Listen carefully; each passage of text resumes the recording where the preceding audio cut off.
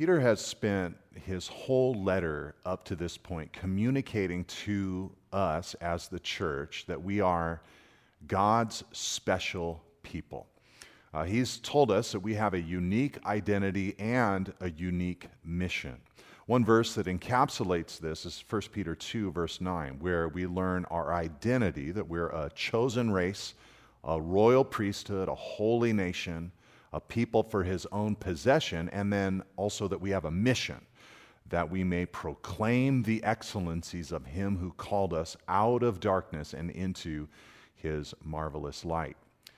Now, in our last study, in our last passage of 1 Peter last week, Peter also taught us that not only are we a special people, but we live during a special time.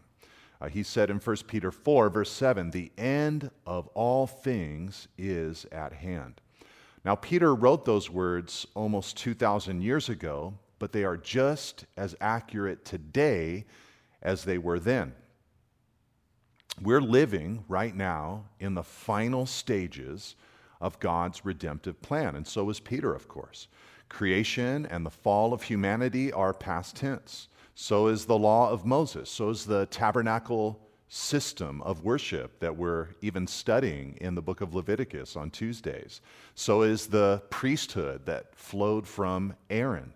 Prophecies have been fulfilled. The Son of God has come. Jesus has come. He's died for our sins. He rose, he ascended, he birthed the church by his Spirit.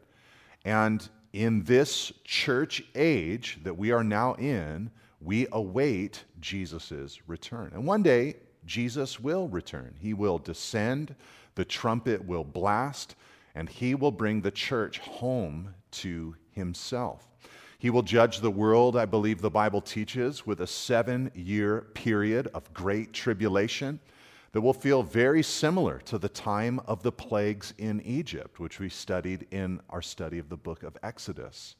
And the world will follow their Pharaoh at that future date, the man of sin, or as the Bible calls him, even the Antichrist, until finally turning to war once and for all against Jesus. Jesus, of course, cannot and will not lose.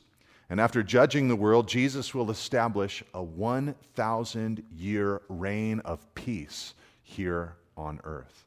And we will rule with him for those 1,000 years until one last rebellion takes place.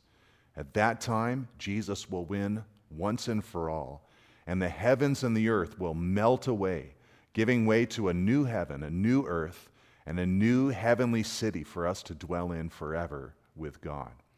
And what Peter is telling us is that we are in the church age, the final stage leading up to that time. The end of all things, according to Peter, is at hand. Now, in response, Peter has already told us that we need to press into our church community. Not so that we can isolate ourselves from the world, but to get what we need in order to fulfill our mission. And as we saw last week, the community that Peter envisioned, it was one that had sober prayer, it was one that had sacrificial love, and it was one that had cheerful hospitality. So I hope this last week you invited somebody over. But today, we get to see a bit more of God's heart for us. So let's read our two verses together, verse 10 and 11. He said, as each has received a gift, use it to serve one another as good stewards of God's varied grace. Whoever speaks, as one who speaks oracles of God. Whoever serves, as one who serves by the strength that God supplies, in order that in everything God may be glorified through Jesus Christ. To him belong glory and dominion forever and ever. Amen. The first thing that I want you to notice is that we should steward God's gift. Peter said there in verse 10 that each one of us, each person in the church, each believer has received a gift. And that we must use those gifts, according to Peter, we must use those gifts to serve one another. So according to Peter, everyone in the church has something to offer the other members of the church. Now, I think this is particularly impressive when you think about the original recipients of Peter's letter. A lot of these people that Peter was writing to had spent their entire lives until meeting Jesus in the filth of the idolatry and culture of that time. Many of them were outcasts from society, and there are strong indications in this letter that they had mostly been a partying and sensual people before surrendering to Jesus.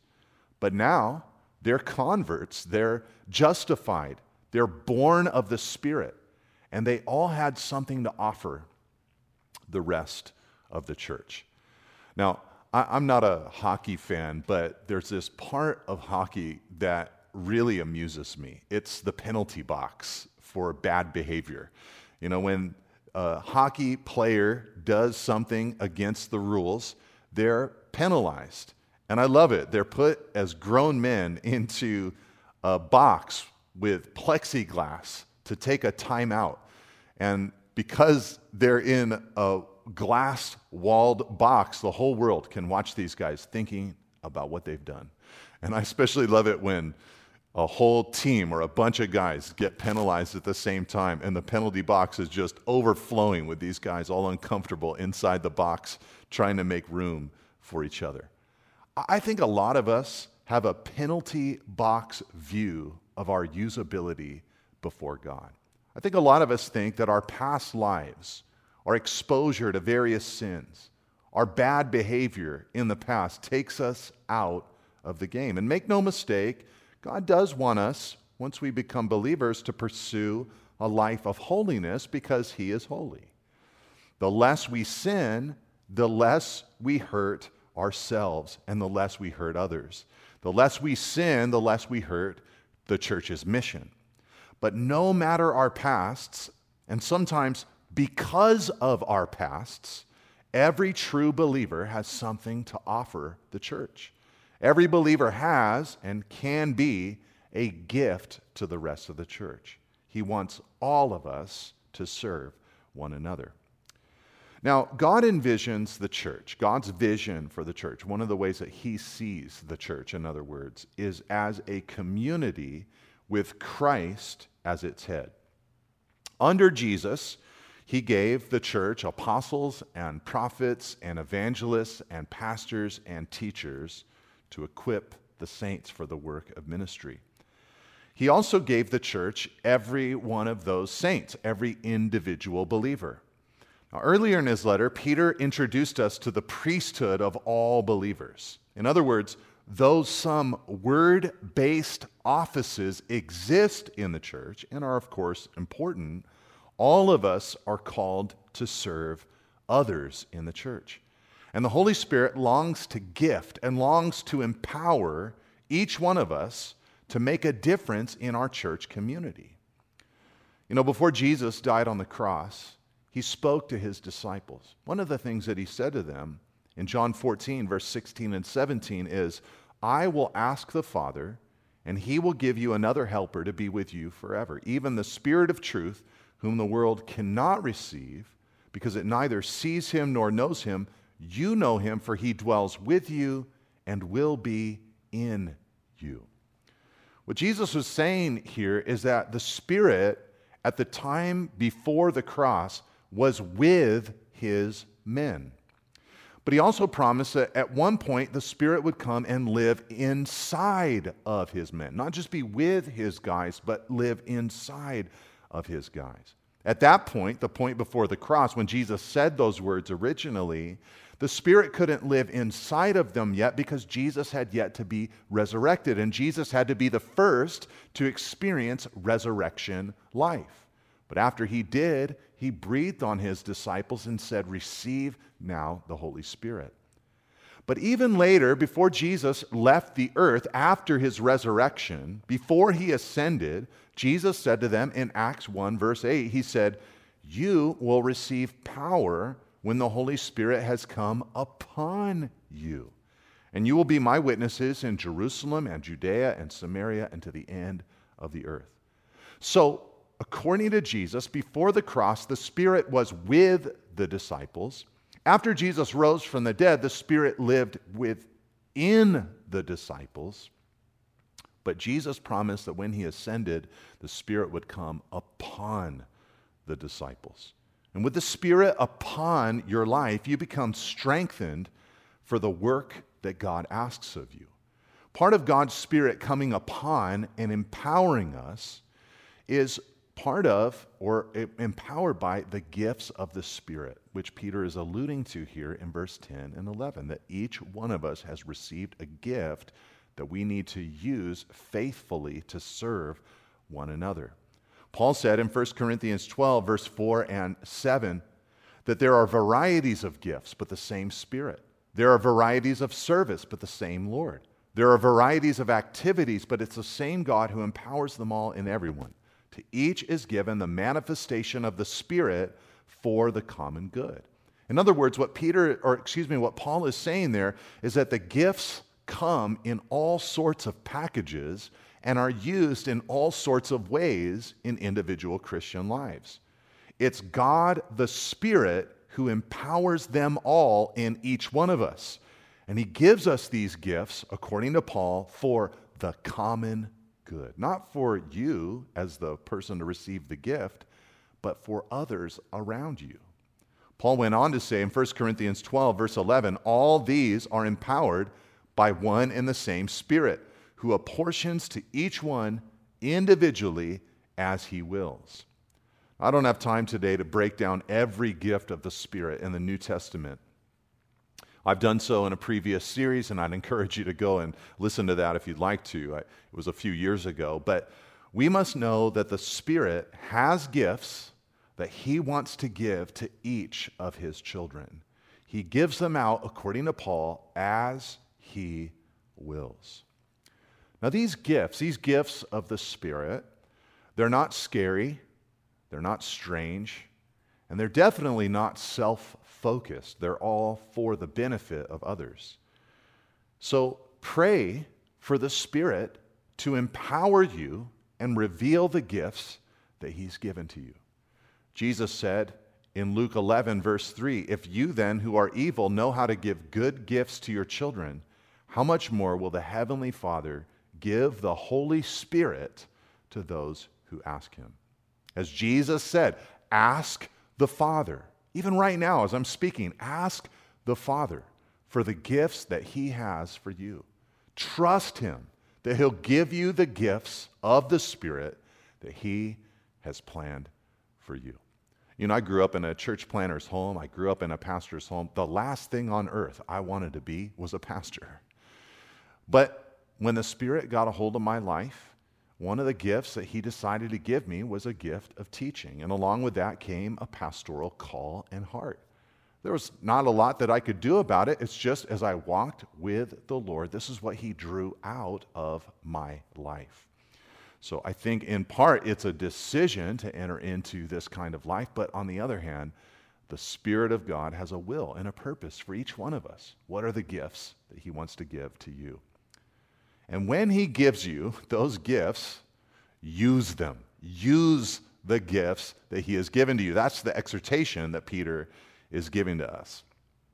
Recently, Christina and I, we went to one of our favorite local restaurants, Baja Cantina in the Carmel Valley. And when we walked in, there was this young hostess who was managing the hostess station. And she kept giving me strange looks as she was bringing us to our table.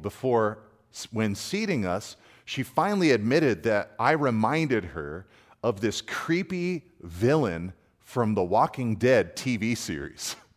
I had to kind of assure her that whatever that guy did in the show, I would not do in the restaurant.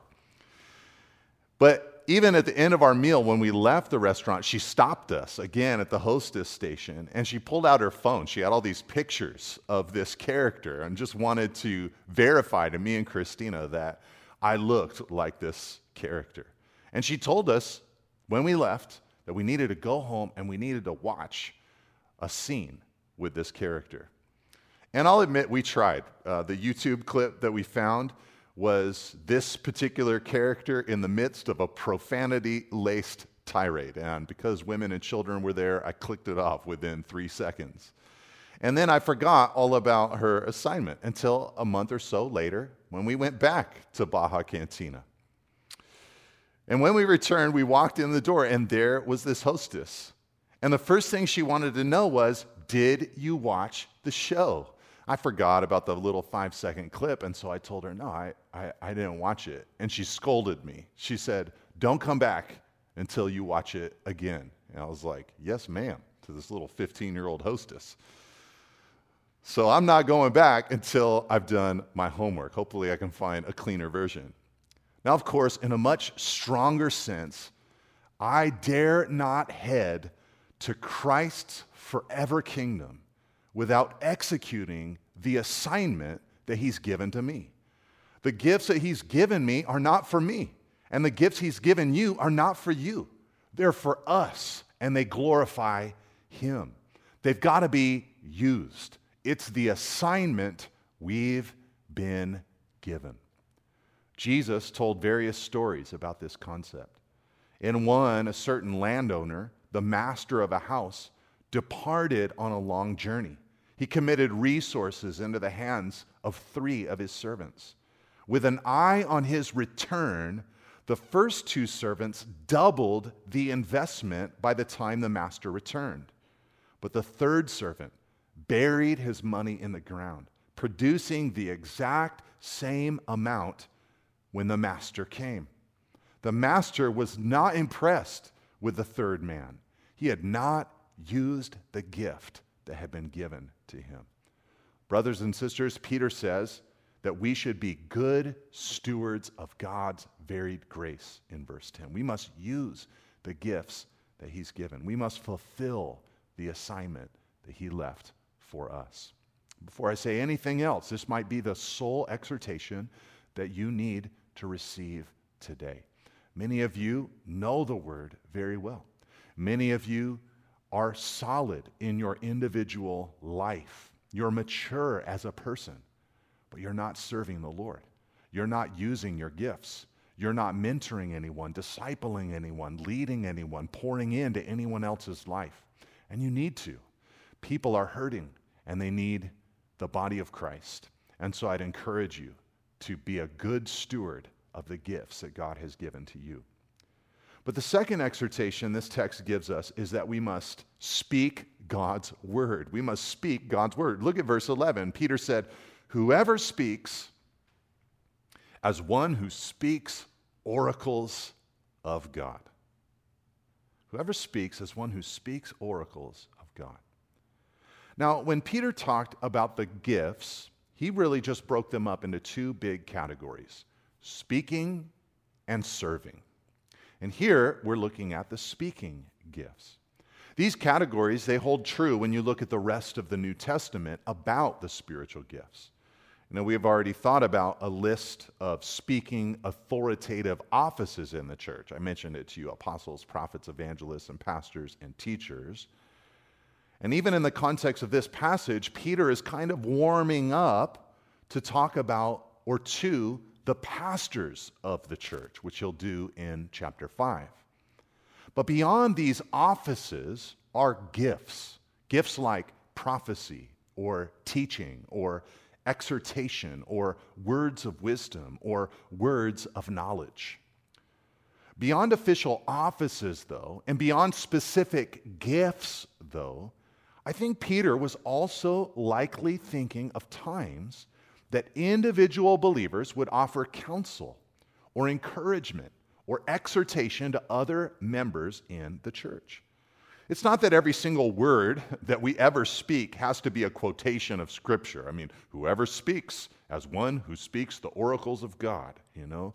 Are you hungry? Well, man shall not live by bread alone, but by every word that proceeds from the mouth of God. No, we're allowed to talk and say what we're going to say, but when we're representing God, we need to understand and communicate as if we're communicating His word. This happens in pulpits and publications, but also in kitchens and coffee shops. You could be hammering nails on the job site while giving biblical counsel to a coworker. And Peter said, when we speak in this way, We must speak what God says. We must speak the oracles of God. Now, this ability seems especially important right now in the moment that we're in culturally. We've got to be solid in God's word. We've got to be saturated with God's word. Again, this doesn't mean we only speak direct scripture quotations, but when speaking as God's representative, we should take care to justify our words and our opinions and our counsel by God's word. To speak the oracles of God means to speak God's message, even if communicated with our own words. But how can our words represent God's word? Well, our words can represent God's word when they are saturated by Scripture. As I said earlier, man shall not live by bread alone, but by every word that proceeds from the mouth of God. As God's ambassadors, we must know His thoughts, and He has revealed His thoughts to us in the pages of His book. So we've got to know His word. Our words can also represent God's word when they accurately represent the gospel message. Paul observed the time in Peter and Barnabas' life where they engaged in hypocrisy, and to quote Paul, they were not in step with the truth of the gospel.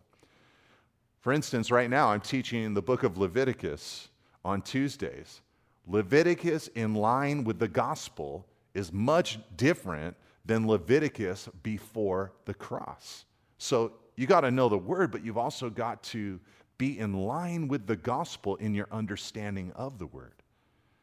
And I think our words can also represent God's word when they carry the correct emphasis. God's word is comprised of many nails of truth. But when a believer perpetually hammers on the same nail, they might be in danger of misrepresenting God's word. And I think also our words can represent God's word when they carry God's tone. You know, for instance, God hates sin, but a believer should not give the impression through their tone that God hates the sinner. He longs for all to be saved and come to the knowledge of the truth. 1 Timothy 2, verse 3. So how can we become competent to speak the oracles of God to each other? Let me give you 5 suggestions. First, read the Word. Read the Bible every day.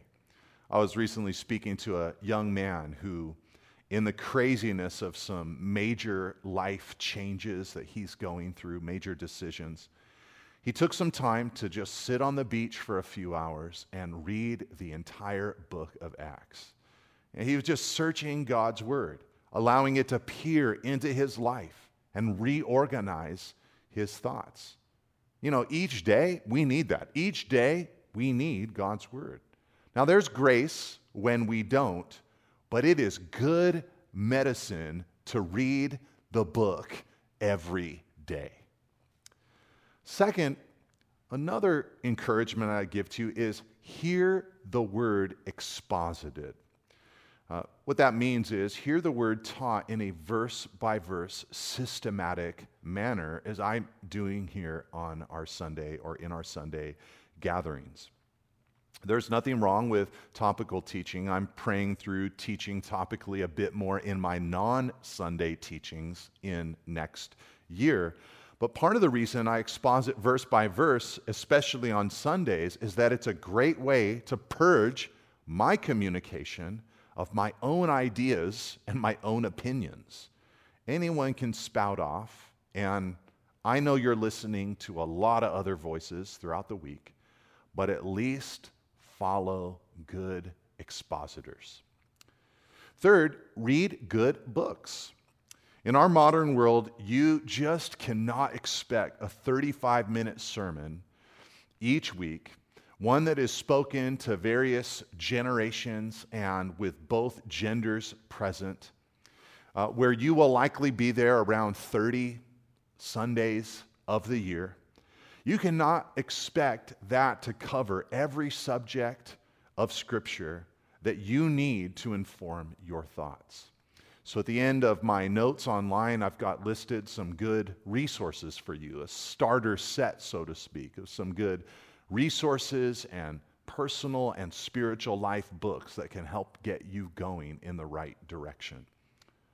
You gotta be a reader. Fourth, I'd encourage you to run with solid believers. In small groups or one-on-one, these solid believers can help test your thoughts and your impressions in a safe space. You know, you might say something in the presence of a solid believer, and they might look at you and say, "Where'd you get that idea? That's not true." And they might help you reorganize your thoughts. And then fifth and lastly, walk in the Spirit. You know, the Spirit, the Bible says in 1 Corinthians 2:10-13, searches the deep things of God's heart. He knows God because he is God. So he can illuminate God's word for you better than anyone. This doesn't mean that he's going to show you truths or new things that no one else has even seen before, but he's able to make the word come alive to you. And once it comes down to actually speaking words of counsel and encouragement or correction, you must lean on the Spirit to strengthen you for the work. Now, Peter said in verse 11 that this strength comes from God. How does God, by the Spirit, strengthen us to speak as God's representatives? Well, one of the things that the Spirit will do is the Spirit will give you boldness. We need boldness in our time, especially to deliver God's truth. You see, when you speak as the oracles of God, whether to hundreds of people or just to one person, you increase the possibility of becoming someone's enemy. So you need boldness because the word divides. Another way that the Spirit will help you is by giving you clarity. Too many words of counsel or teaching or exhortation are a fog of platitudes, sentimentalism, pop psychology, and self-help.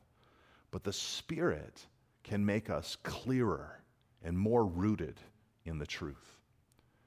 Another way the Spirit can strengthen you is by leading you to share at the right time.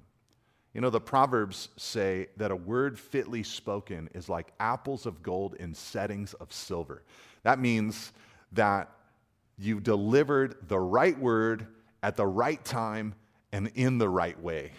Sometimes we don't know exactly when to speak, but when we're sensitive to the Spirit's prompting, he will help us know when and how to share. And the Spirit can also strengthen you by opening the right opportunities to you. He prepares hearts. He creates the moment. He opens doors. And finally, the Spirit will strengthen you by giving you strength. That's what he's doing. He's strengthening you to share the word. And to do that publicly or personally and privately, it can be tiring work. It can be emotionally and mentally exhausting. So God must energize you for the job. But the Spirit can also strengthen you to get the knowledge and wisdom that you need to share the word with others.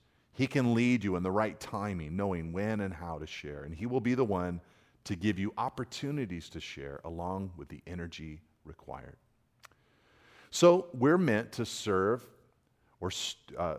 God by stewarding the gifts he's given to us, speaking God's word. But next, we learn that we need to serve with God's strength. We need to serve with God's strength. He says in verse 11, whoever serves as one who serves by the strength that God supplies. Now, all of us, according to Jesus, are called to serve.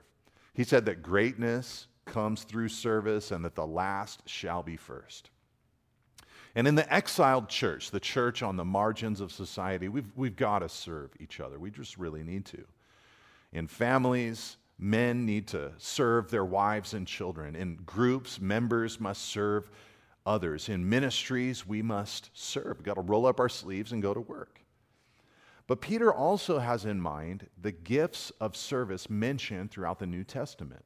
Some of those gifts are gifts like the gift of generosity, the gift of leadership, acts of mercy, helping, or administration. He might even mean the rarer and perhaps, as we might categorize them, the more supernatural gifts of faith or healing or miracles and discerning of spirits. With these gifts, we are meant to serve one another. Peter said we have to do it by the strength that God supplies. We got to tap into God's strength when serving. And why do we need God's strength? Well, if you're going to serve, you need God's strength to be faithful in your service. We cannot remain committed to serving others if we are not faithful. Too many people say yes to serving others when actually they mean no, or they treat their commitment like a loose commitment that they can break at any time if they choose. But when you commit, receive God's strength to be faithful. There will be times and days you don't want to serve, you don't want to get up, you don't want to do it, but you must push through. You've committed, and there's a reward for keeping your commitments. And we also need God's strength to push through a lack of appreciation. You know, when you serve others, sometimes people will treat you like a servant. It doesn't feel great in those moments, but God can strengthen you to endure that lack of honor. He loves you. He sees your service even when no one else does. And we need God's strength to endure shameful treatment. Serving others puts you with others. And sometimes people do and say hurtful things. I don't know anyone who has served Jesus' church who hasn't also accumulated some scars. But God can strengthen you to endure this form of suffering. And we need God's strength for the energy needed to do the work.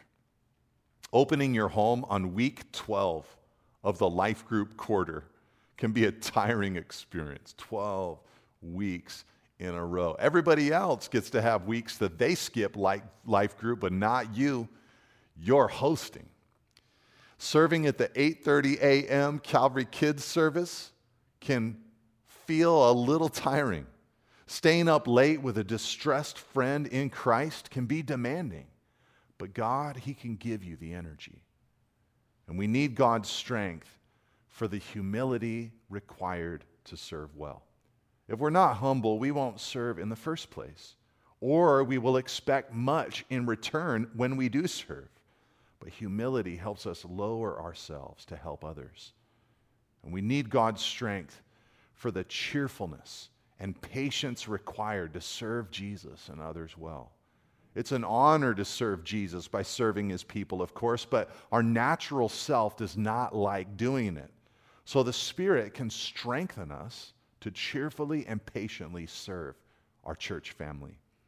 So let's serve one another with the strength that God supplies. Extend yourself to make disciples. Extend yourself to practice hospitality. Extend yourself to encourage ministry. Extend yourself to counsel and encourage others. Extend yourself to serve other believers. Use your life well. Life is not about wealth accumulation, experience accumulation, peace accumulation. It's not about you, but it's about Him. And He wants us to use our gifts for others. When we do, it represents our God well. It reflects well on Him. It brings Him glory. And that's why Peter said in closing, in order that in everything God may be glorified through Jesus Christ. To Him belong glory and dominion forever and ever. Amen.